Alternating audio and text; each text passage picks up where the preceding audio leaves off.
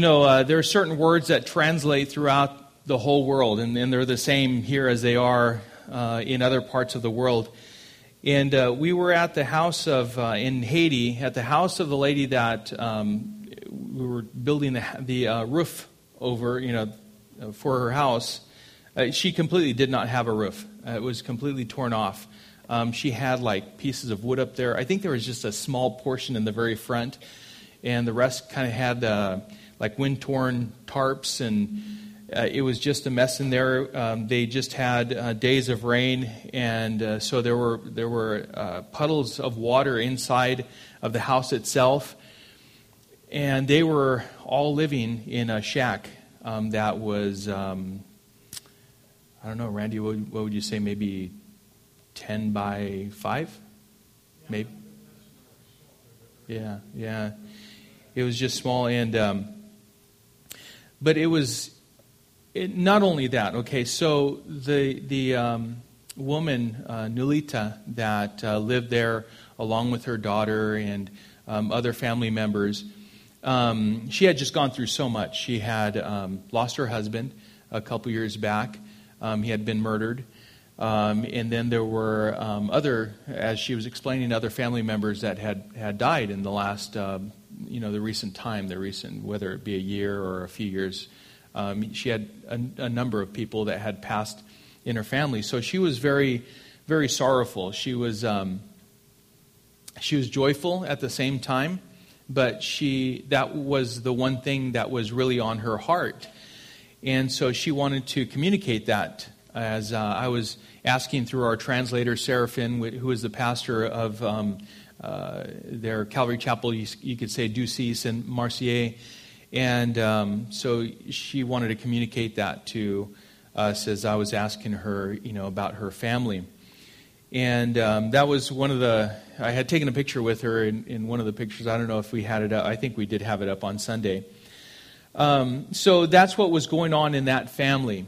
Her daughter, she's an adult, and she's pregnant. And there was a time when we were outside, and it was the last day, I believe, that we were going to be there. And actually it was, because on Sunday she had gotten up and she had expressed her gratitude to everyone, House Hops for Haiti, and everyone who was there. So it was at Sunday service, and Pastor Seraphin had given them an opportunity to say whatever, or whoever wanted to speak and say anything toward us. And she was one of the people who stood up and said a few things, and she was just overwhelmed. And you could tell there was this radiance that just emanated from her, just this joy that had nothing to do with her circumstances. In fact, it transcended her circumstances. The way they live and all of that, that's normal to them. But at the same time, it's nothing that you and I would ever come to imagine that we would live in. So on the next day, on Monday, the woman's daughter, who is pregnant, was just saying a few things to us and expressing again just how she was really thankful. And we were telling her, that was very nice what you said. And we were thankful to be here, and we were blessed by just being here. And she started just crying out. And it wasn't to us. It wasn't to anyone there. She just started crying out and really glorifying the Lord. And it was all to the Lord. And she started crying. And again, she was just overwhelmed. And then I don't know if it was like a family member or a friend or a sister that was behind her, but she was concerned, like, why is she crying? And so Pastor Seraphin had to tell her in Creole, oh, no, those are tears of joy.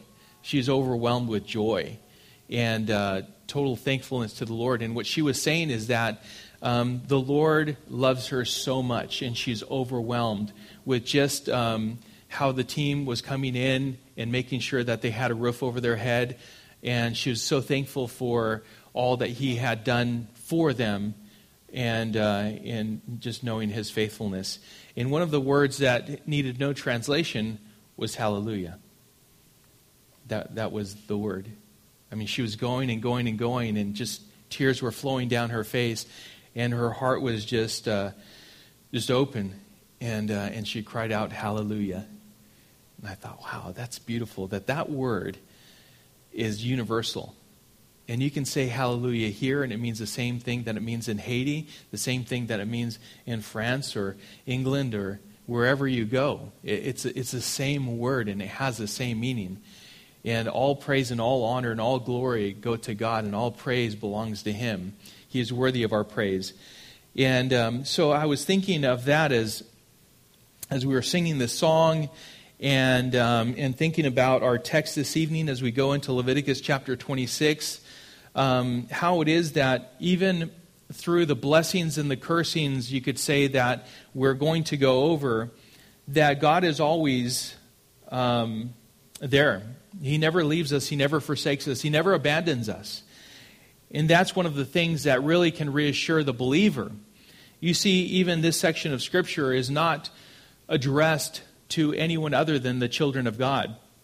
Moses is speaking for God on his behalf to the children of Israel.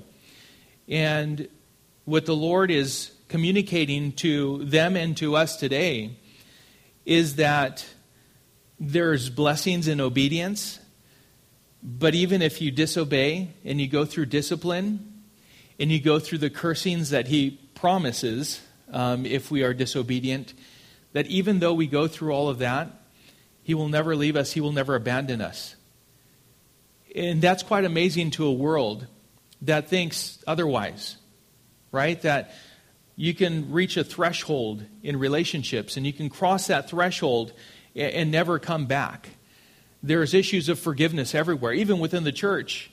And it's interesting that it's within the church, because as we consider the character of God and how it is that He never abandons us, He never leaves us, and everything that we do to Him, no matter what it is and no matter how dark it can be, no matter if we reject Him with true disdain and contempt, He's always there. That when we repent and we come back to Him and ask Him for forgiveness, He's there to embrace us with open arms and wrap us up in sweet fellowship with Him. So it's quite surprising within the church that it's there, but it is there. And I believe that we need to grow up and mature and really understand who God is in our lives. That He who forgave us is really the example, with all purity and all holiness, to set for us to apply to our lives toward others. So that's what I see here. And the title is Blessings or Cursings, but Never Abandonment. And again, just going through the law, just going through these commandments and seeing God's mercy, His love, His patience, His grace even, all throughout, weaved throughout Scripture. And it's no different here in this chapter. So hallelujah, praise and glory to God. He is worthy to be praised. And we're going to take a journey through this chapter. And we're going to go through this one. And then next week, chapter 27, and we'll be done with Leviticus. And then we'll go into Numbers. But let's bow our hearts before the Lord, and we'll get into this chapter. Father, we thank You for Your faithfulness. Lord, it is so encouraging that even when we are faithless, that You remain faithful. We just thank You for that. We ask, Lord, that as You are patient with us, that You would also be merciful toward us. For what we deserve, we do not get. And even what we do get, Lord, it's always wrapped up in Your love. And Lord, we have received through Jesus Christ what we don't deserve. And that is eternal life, forgiveness. To be in Your presence forever in all of Your glory. And so, Lord, remind us of those things as we study Leviticus chapter 26. Help us to see what You have for us to see and understand and apply to our lives. That we would be transformed by the renewal of our minds that comes through the understanding of Your word. I pray that You would increase our faith even this evening, as faith comes by hearing, and hearing the Word of God. And so, Lord, may we take the time to sit at your feet and listen to you, hear, and worship you, even in this moment, Father. That your Spirit would give us understanding. And Lord, you would fill us with your Spirit, Father. Give us eyes to see what you have for us to see. In Jesus' name we pray. Amen. So blessings are cursings, but never abandonment. Galatians 6:7, we know it very well. Do not be deceived, God is not mocked. For whatever one sows, that will he also reap. The law of sowing and reaping is seen everywhere. In everything that we do. You get what you put into it. You give little, you get little. I mean, we know about these things. We see it illustrated in every area of life. In regards to social life, I know that as kids we would like to believe something different. And I say yes because I remember those days. How it is that, even BC days, you could say, my parents knew better. But I thought I knew better. But I guess God knows best, right? 1 Corinthians 15:33. Do not be deceived. Same way Galatians 6:7 starts out. Do not be deceived. Bad company ruins good morals. That's if you have good morals. Bad company will ruin good morals. If you have bad morals, then you'll just compound the issues of bad morals. Right? But that's what we see there. Finances, tithes, offerings, that's all in there too. 2 Thessalonians 3:10 says, if anyone is not willing to work, let him not eat. And then Malachi chapters 1, and you can go to chapter 3 as well. Really, there's a rebuke toward the leadership of the Israelites. And the rebuke that's coming across is that they are robbing God. And the promise, though, is that he would provide for the person that is faithful.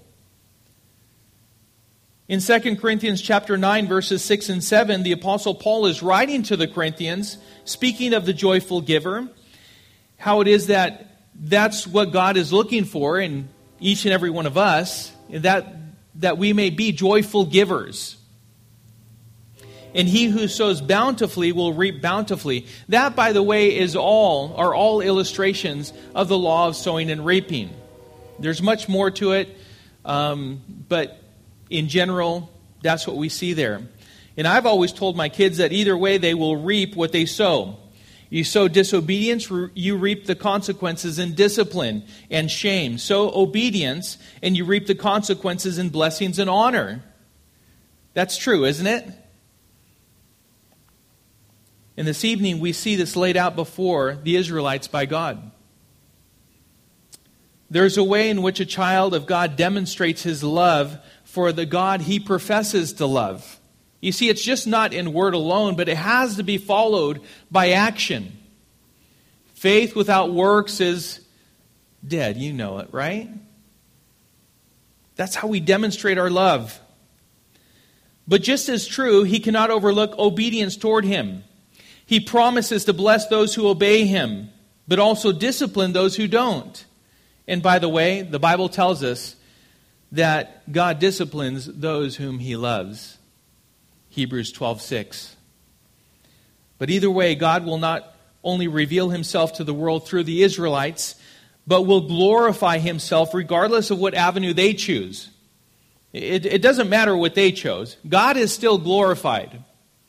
You see, they will be so blessed that the world will say that only God could have blessed them that much, or they are so cursed and yet still alive and still remain as a people, and the world will say only God can cause them to remain as a people. So let's first take a look at blessings. We're going to cover here, we're going to read the first 13 verses here in chapter 26 of Leviticus. Verse 1, you shall not make idols for yourselves, or erect an image or pillar. And you shall not set up a figured stone in your land, to bow down to it. For I am the Lord your God. You shall keep my Sabbaths and reverence my sanctuary. I am the Lord. If you walk in my statutes and observe my commandments and do them, Then I will give you your rains in their season, and the land shall yield its increase, and the trees of the field shall yield their fruit. Your threshing shall last to the time of the grape harvest, and the grape harvest shall last to the time for sowing. And you shall eat your bread to the full, and dwell in your land securely. I will give peace in the land, and you shall lie down, and none shall make you afraid. And I will remove harmful beasts from the land, and the sword shall not go through your land. You shall chase your enemies, and they shall fall before you by the sword. 5 of you shall chase 100, and 100 of you shall chase 10,000. And your enemies shall fall before you by the sword. I will turn to you and make you fruitful, and multiply you, and will confirm my covenant with you. You shall eat old store long kept, and you shall clear out the old to make way for the new. I will make my dwelling among you, and my soul shall not abhor you. And I will walk among you, and I will be your God, and you shall be my people. I am the Lord your God, who brought you out of the land of Egypt, that you should not be slaves. And I have broken the bars of your yoke, and made you to walk erect. God begins this address to the Israelites by forbidding the manufacturing of certain things. It's really simple, right? Hey, listen, don't make idols for yourself. These images that you kind of are inclining to start putting together and start forming, don't do that. Pillars, don't do that and fall before them and worship them. Don't do those things. Don't put them anywhere in your land. Nothing that they would be inclined to bow down to are they to shape, are they to form, are they to put together. So that's the first thing that the Lord touches on in this chapter. No idolatry. Do not worship anything or anyone. The Lord is saying, but me, I am the Lord your God. Besides me, there is no other. In this commandment, God was warning his people and implying that they would be inclined to worship a man-made image. That's what he's saying. Hey, listen, I know your hearts. I know your heart's better than you do. You can make a god out of anything. Refrain from doing that. Save yourself the trouble. Let's start out on the right foot. Make sure you don't do any of this. So he's implying, hey, he's warning his people. They would be inclined to worship man-made images. But whatever they build up, make, fashion, imagine, this is one thing that we need to understand, that it's deaf, mute, it's blind. His hands that cannot hold are worth nothing. Feet that cannot move cannot take you anywhere. It's just a statue. It's just a form. It has nothing of value, though. There's only one God, and He is not anywhere close to what we can design and manufacture with our own hands, no matter how amazing it is. And I know for us, we can worship all kinds of things. We have these rockets now that we send into space and come back, and they land now. I mean, we don't even waste the rocket. It goes up there and does what it needs to do, drops off some equipment, and then, hey, it's back. I mean, you see it land on the pad. That's brilliant. That's brilliant. We have surgeons, brain surgeons, that can go in and fix things in our brain. Amazing. In our hearts. Replace. I mean, all kinds of things. But here's the thing is, sometimes the very thing that amazes other people is the very thing we worship. We hold that in high esteem, so high that we're inclined to worship it. Anything that takes, here's the thing, anything, you may not bow down to it physically, but you do in your heart. Anything that takes the place of the Lord is idolatry. Anything higher than Him. Anything. And so the Lord at the very beginning is warning them, hey, you're inclined to do this. I know your hearts. It's deceitful. It's wicked. Who can know it? You certainly cannot. So don't trust your heart. As the world says, hey, go with your heart. God is saying, warning, warning, warning, don't go with your heart. Don't follow your emotions. Make sure that you stand upright with me. Follow the word and do what's right.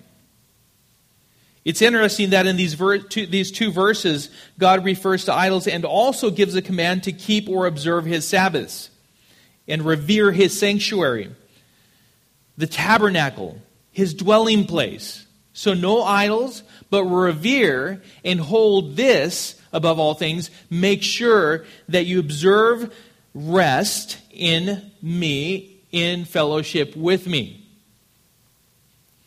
It's interesting because the one the people are mindful of is the one that will be honored and revered. Either the God that is made up in our minds and with our hands, or the one true God, the creator of the universe. But it's never, ever both. You cannot serve God and mammon. You cannot serve God and fill in the blank. You cannot. It's either one or the other.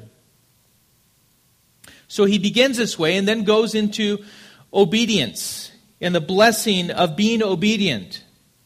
He goes on to say, if, this is conditional, if you walk in my statutes and observe my commandments and do them, then I will, and he goes on, and we listed them. We went through and we saw what they were. He tells of all kinds of great things that he will do for them. Rain for the trees and fields to produce fruit and grain. God will give peace, promises that they will live in the land securely without fear. God said he will remove the beasts of the land that may be a threat to their lives. Can you imagine that? You're going into a land and you see certain animals that the Lord is removing from the land that could be a threat to your lives. That is absolutely amazing. He says you will not be harmed by your enemies. And at the same time, very few of you, if you understand what I'm saying and you believe what I'm telling you, 5 of you will put 100 of your enemies to flight. Just 5. Just 5. 100, 10,000. There's 10,000 coming, I'll just send 100 out. That'll be enough. Specific numbers are not important here. The point is that with a little bit, as long as you're on God's side, is the majority. And there's power with him. God said that he will make the people fruitful and multiply greatly. What provisions of food they have will be used until the new comes. You will not be without. Everything will last. God will dwell with them intimately, and he will not regard them nor handle them with disgust or hatred. You live in obedience with the Lord, and he won't look at you that way. God will regard them as his people, and he is their God. James 4:8 reminded me of this. Draw near to God, and he will draw near to you. And James goes on in the same verse. Cleanse your hands, you sinners, and purify your hearts, you double-minded. This kind of speaks of the whole section of Scripture that we're going through this evening. And then some. As we will see, as we continue, how if there is a cleansing through confession and repentance, then there will be a renewal, there will be a restoration, there will be a blessing. And we go through that. We go through obedience, disobedience, and then repentance is the last section that we go through. That's something that is always true in a relationship with the Lord. Remember that there's blessing, there's cursing, but there's never abandonment with the Lord for the true child of God. That's why there's this story of the prodigal son.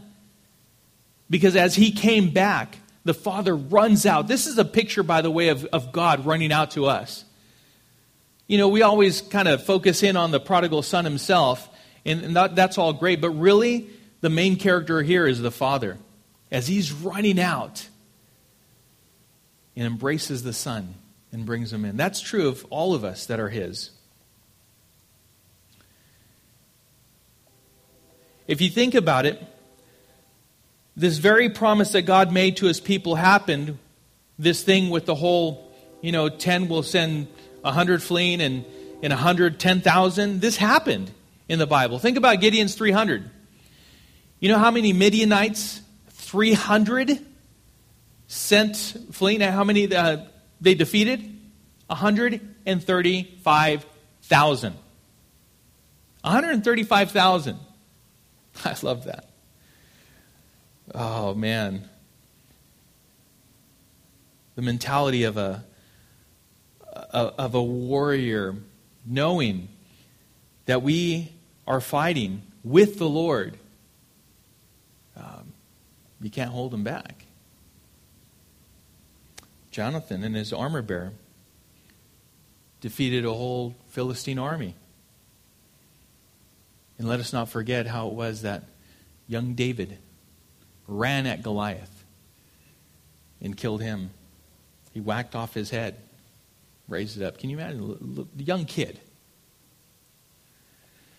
All of these blessings and promises are great and demonstrate God's greatness, but nothing compares to the actual fellowship that he was promising. All of these things, I'll be fruitful. You'll be fruitful. You'll multiply. You'll have enough food. You'll have plenty of provision for you and your whole family, for everyone. But all of that pales in comparison to what the Lord promises, and that is fellowship with them. There was a special relationship that Israel would enjoy with God if they were to just obey. Oh, there's a sweet fellowship that we enjoy with him, a clear conscience, standing right before the Lord. You can't beat that relationship. That is more valuable than anything else that he can bless us with. Material, financial, even health. All of that pales in comparison to that intimate relationship that we enjoy with the Lord as we are right with him. It is recorded in the Bible that other nations would hear of the greatness of the God of Israel and what he had done for them, that they would be in awe. We think of Solomon, how it is that the nations around were in awe. They wanted to come and they wanted to take a tour of Israel. We want to see how the Lord has blessed you. It all brings glory to God through his people. And then verses 11 through 13, I want to read again. I will make my dwelling among you, and my soul shall not abhor you. And I will walk among you, and will be your God, and you shall be my people. I am the Lord, your God, who brought you out of the land of Egypt, that you should not be their slaves. And I have broken the bars of your yoke, and made you walk erect. These words serve as a reminder that God is for his people. Sometimes we need that reminder, especially when we begin to blame God for certain things that we're going through. We start doubting or asking for explanations from the Lord, as if he owes us an explanation, right? We need to be reminded that God is for his people, and he is their deliverer.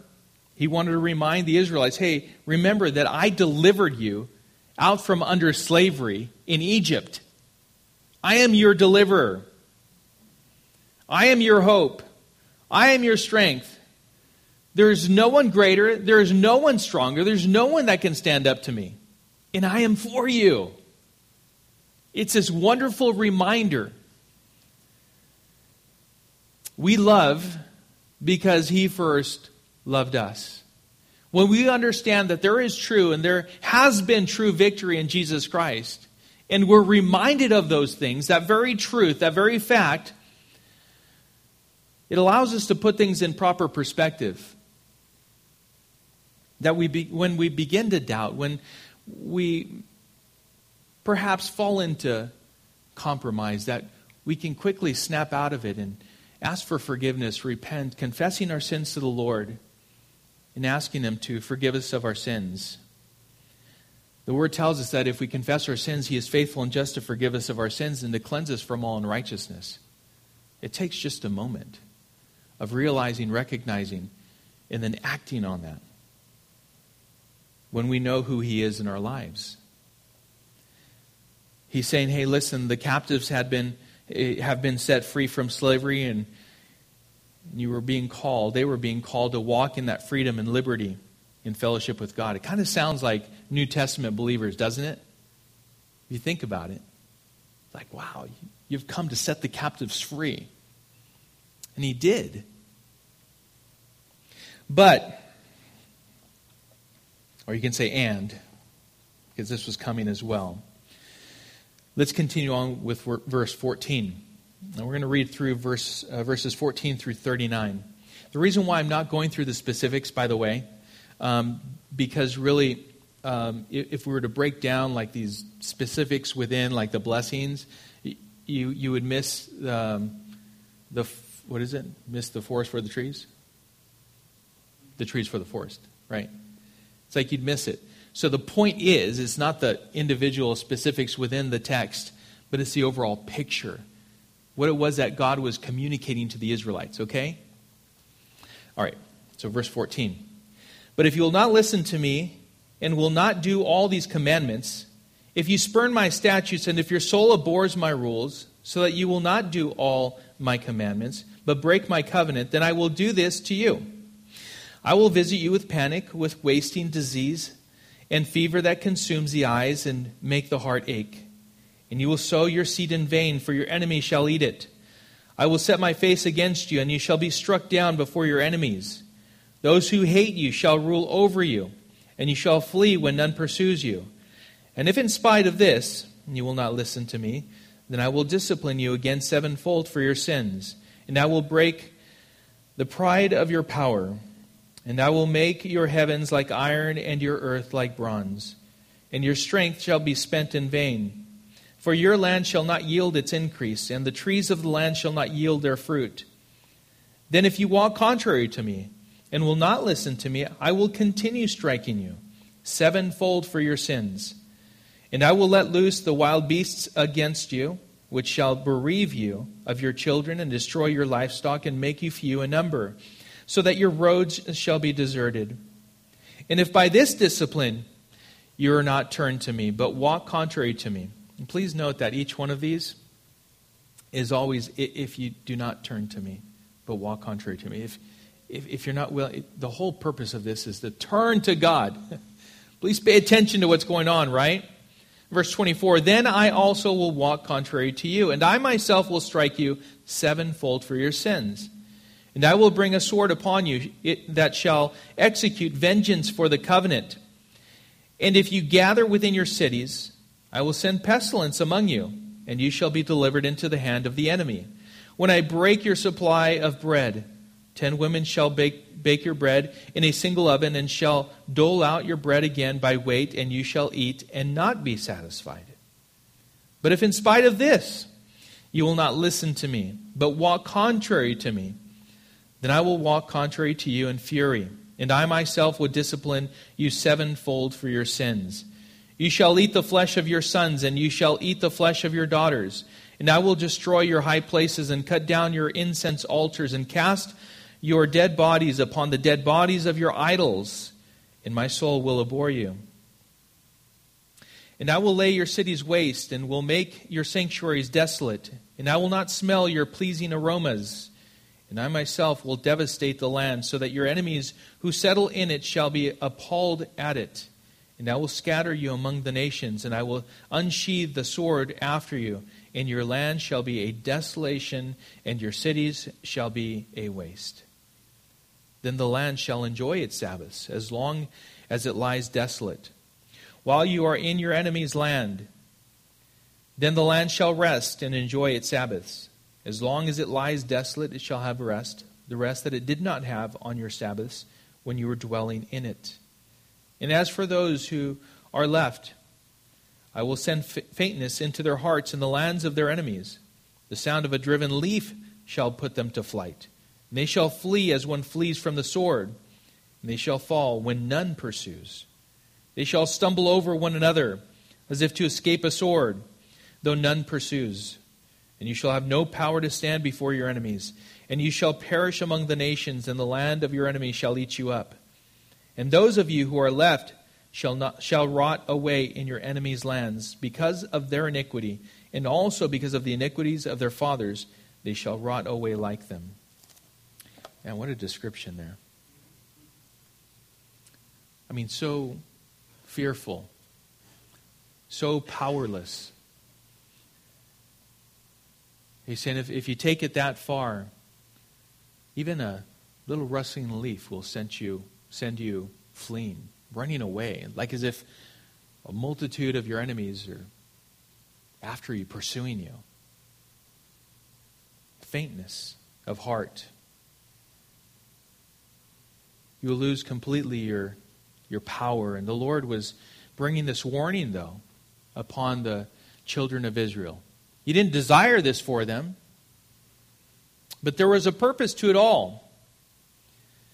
If they're disobedient, then these promises will not be done by the Lord toward them that were described in the first 14 verses, or 13. And not that these promises just will not happen, but even the opposite will take place. They won't be blessed, but God will discipline them, and even harshly if necessary.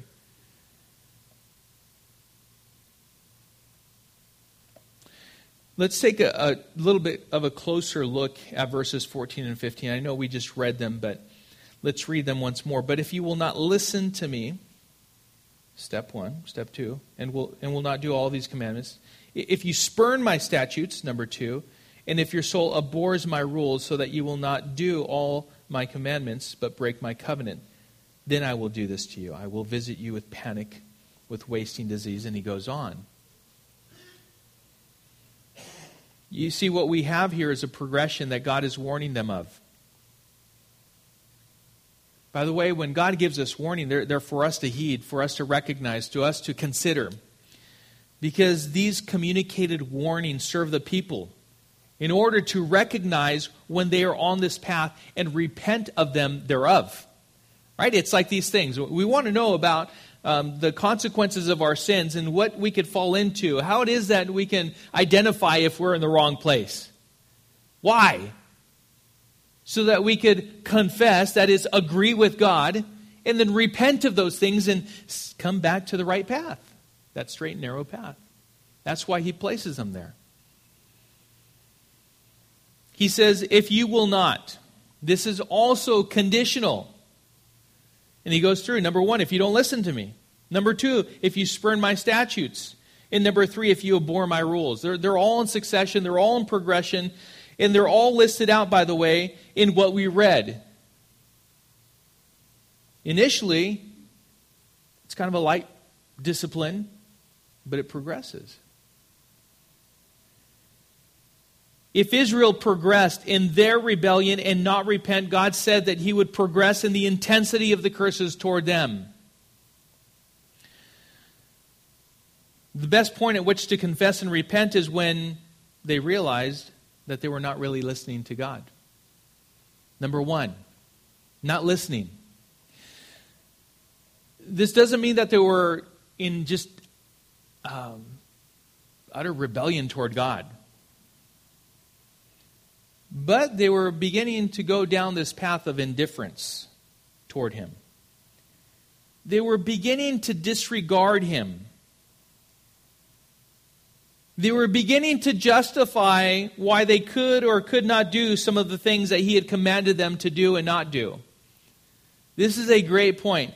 This is one of the things that we need to understand as a church, as individuals. You see, no one's going to stand in your place at the time of judgment.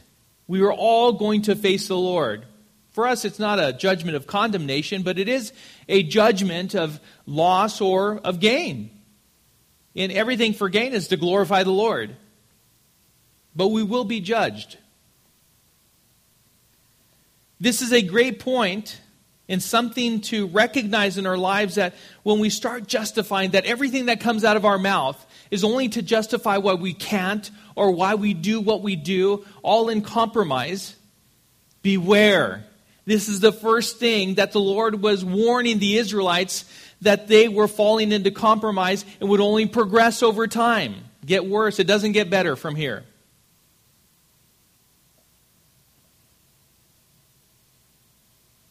Because from there would be the spurning of God.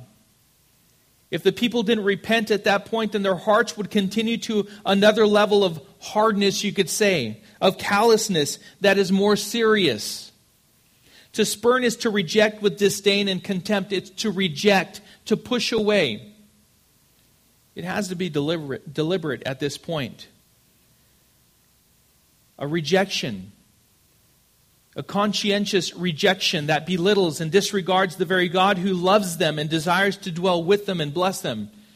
It's like a father or a mother or someone who comes around and desires to embrace and come near to someone else, especially our children. And they conscientiously reject and disregard and push away. Oh, but the Lord, He loves us like no one else can imagine being loved.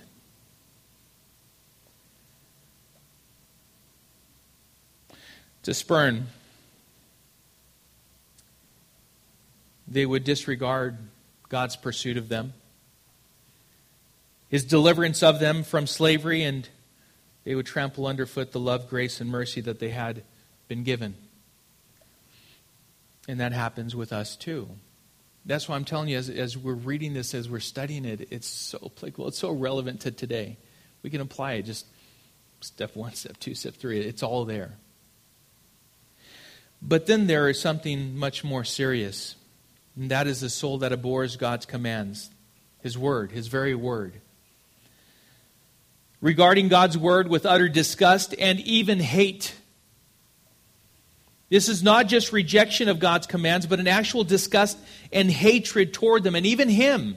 If you regard and His word and His commandments and everything with hate, if you look at it that way, and disgust, then you're rejecting and you consider God in the same manner. And this comes through the initial disobedience of subtle compromise. Hitting that slippery slope in not correcting your course.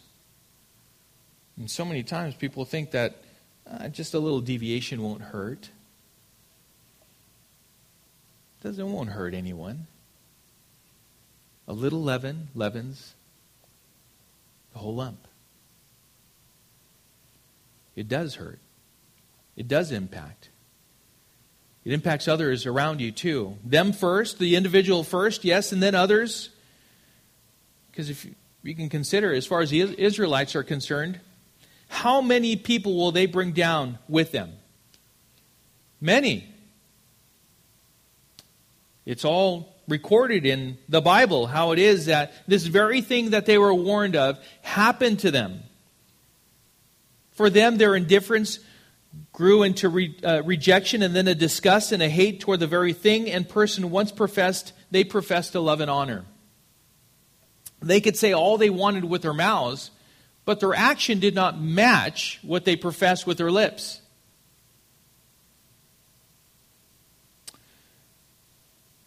This is seen in relationships with God, but it is also illustrated in marriages that are sacred to God and are to be honored. If you think about it, this relationship of marriage is sacred between a husband and a wife. It demonstrates and it illustrates the relationship between the groom and the bride, Jesus Christ and His church. And if the bride treats the groom in this manner, then this is the very path that we too as God's people can go down.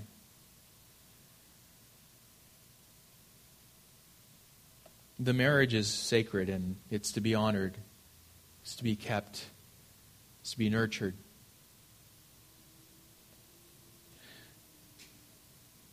Now, as far as the curses are concerned, God's word was true. And shamefully, these are a part of Israel's history. They have been defeated by their enemies. They have been exiled. They have been put into slavery, the land being desolate and having experienced even disease, the people themselves. They come together, they may congregate, they think that there's strength in numbers, but God said, I will visit you even in that time. Even cannibalism. Let me give you a few verses. This was true. 2 Kings chapter 6, verses 26 through 29. You can read it for yourself, but it's there. God's word is true. We should never take it lightly.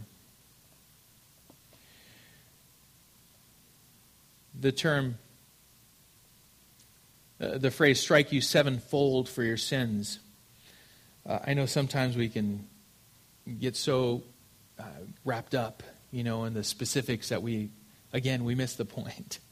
It's not meant to be a mathematical equation that is figured out, but rather a perfect discipline that God applies to his people and is to be responded to.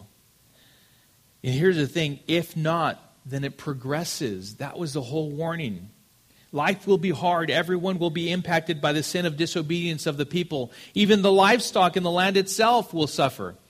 And there will be utter devastation and defeat. And yet, through this all, the people will survive as a people, as God's people.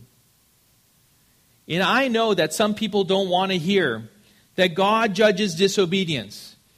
In that sometimes the very things that happen to a nation are not because God is judging the nation that turns its back on him, but is this not evidence of the fact that he does judge? Is not Sodom and Gomorrah evidence of his judgment on a godless people? Is not the near judgment of Nineveh evidence that God's judgment comes if the people do not repent? Listen, of course we don't want to hear about judgment because this nation knows that it is guilty of turning its back on the very God that blessed this nation. But we have perverted the grace of God into licentious living that denies, rejects, and even abhors him and his commandments and his word. We've completely turned our backs on the God who brought us together in this nation. And I hear about devastations in other lands, and then some poor pastor gets up and says, well, that could be judgment. Oh, how dare you say that? That is so wrong of you to say that could be the judgment of God on that nation. Like, well, then you explain Sodom and Gomorrah. You explain how it was that God was going to bring judgment on Nineveh. Poor Jonah. I mean, he was a reluctant prophet, right? But they repented.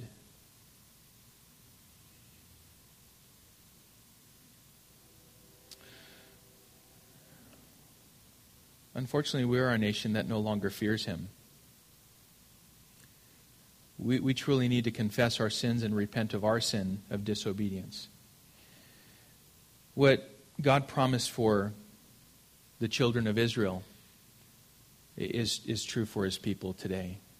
It may not be exactly to this, because this was specifically for Israel. So I'm not saying that this is exactly how it will happen with the church. God is sovereign. He can do it however he pleases. And he can do it sevenfold. That means perfectly. Right? So let's talk about repentance, though, because that's really important for us to understand. Let's continue on, verse 40. But if they confess their iniquity and the iniquity of their fathers in their treachery that they committed against me, and also in walking contrary to me, so that I walked contrary to them, and brought them into the land of their enemies, if then their uncircumcised heart is humbled, and they make amends for their iniquity, then I will remember my covenant with Jacob, and I will remember my covenant with Isaac, and my covenant with Abraham, and I will remember the land. But the land shall be abandoned by them, and enjoy its Sabbaths, while it lies desolate without them. And they shall make amends for their iniquity, because they spurned my rules, and their soul abhorred my statutes. Yet for all that, when they are in the land of their enemies, I will not spurn them, neither will I abhor them, so as to destroy them utterly, and break my covenant with them, for I am the Lord their God. But I will for their sake remember the covenant with their forefathers, whom I brought out of the land of Egypt in the sight of the nations, that I might be their God. I am the Lord. These are the statutes and rules and laws that the Lord made between himself and the people of Israel through Moses on Mount Sinai. Repentance. 2 Chronicles 7:14. If my people who are called by my name humble themselves and pray and seek my face and turn from their wicked ways, then I will hear from heaven and will forgive their sin and heal their land. This brings us to God's promise of relenting, drawing his hand back. And amazingly, even blessing them in their repentance. You mean, God, you're still there? You mean, God, I haven't turned my back and rejected you and uttered hatred toward you enough for you to just turn your back on me? No. There's no amount of darkness that we can go into that his light cannot shine in. There's no place that his hand cannot reach and grab a hold of us when we turn to him. You see, this brings us to God's promise of relenting and even blessing them in their repentance. This is God's escape clause. What is it? Repent and believe. Repent and believe who I am. What we see in these last verses is God's mercy, his faithfulness, and his love and grace. In that not only do they not get what they deserve fully, but there is a restoration that is to take place and even a blessing that he's promising them. But this also did not mean that they would be given the land back and brought into it immediately upon repentance. Sometimes we think that, right? Even the Israelites. He's saying, listen, now if you repent, if you confess, if you ask me for forgiveness, I will forgive you. I will not abhor you. I will not spurn you like you did me. But at the same time, you're not going to quickly go back into the land that you once dwelt in. But you will be safe right where you're at. God promised that he would give his land some rest, that they did not give it, that he would restore the land just as he restored them, and then bring them back into it. But God would also follow through with the covenant that he made with Abraham, Isaac, and Jacob. And his people would never be forsaken by him, and all peoples would be blessed through his people. And who is that? All the way through his seed, Abraham's seed, with a capital S, is the Messiah, Jesus Christ himself. All nations would be blessed. We started out this evening talking about the law of sowing and reaping. And what we need to understand is that for every action there is a reaction. We will be judged for every thought, word, and action. And that is true. But let us not confuse the stewardship of the physical, the material, the finances that God has entrusted to us, resources that he's given to us, with God's spiritual sovereignty toward us. That is to say that just because we do one thing doesn't mandate God to bless us with financial, material, or physical, or our health. It doesn't mandate, it doesn't put him in the place to where he has to do these things in the way that we think that he has to do them. Otherwise, I'd be talking about health, wealth, and, if you do this, then you'll get that. Right? But do remember this. Remember that Jesus bore our curse upon himself on the cross, that even us as Gentiles would benefit from the blessings of Abraham. That his righteousness would come, eternal life would come by faith.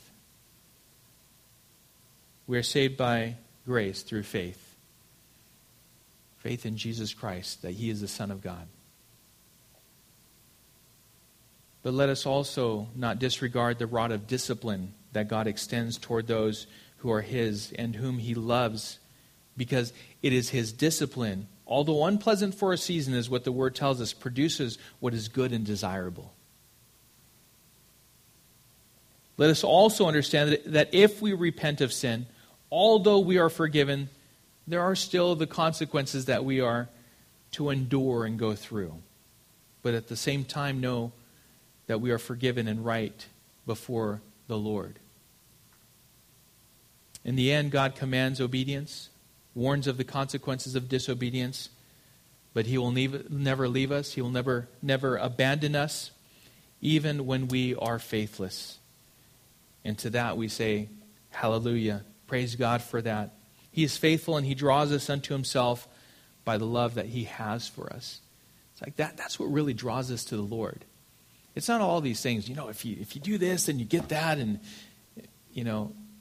there's that side, of course, as far as hell is concerned. But quite honestly, that's not what draws us to the Lord. It's His love for us. And that God demonstrated His love toward us in that while we were still sinners, Christ died for us. What? Greater love has no one than to lay his life down for a friend, right? And He laid His life down for a bunch of people who were still His enemies. He shed His blood. And He died in our place. He is our victory.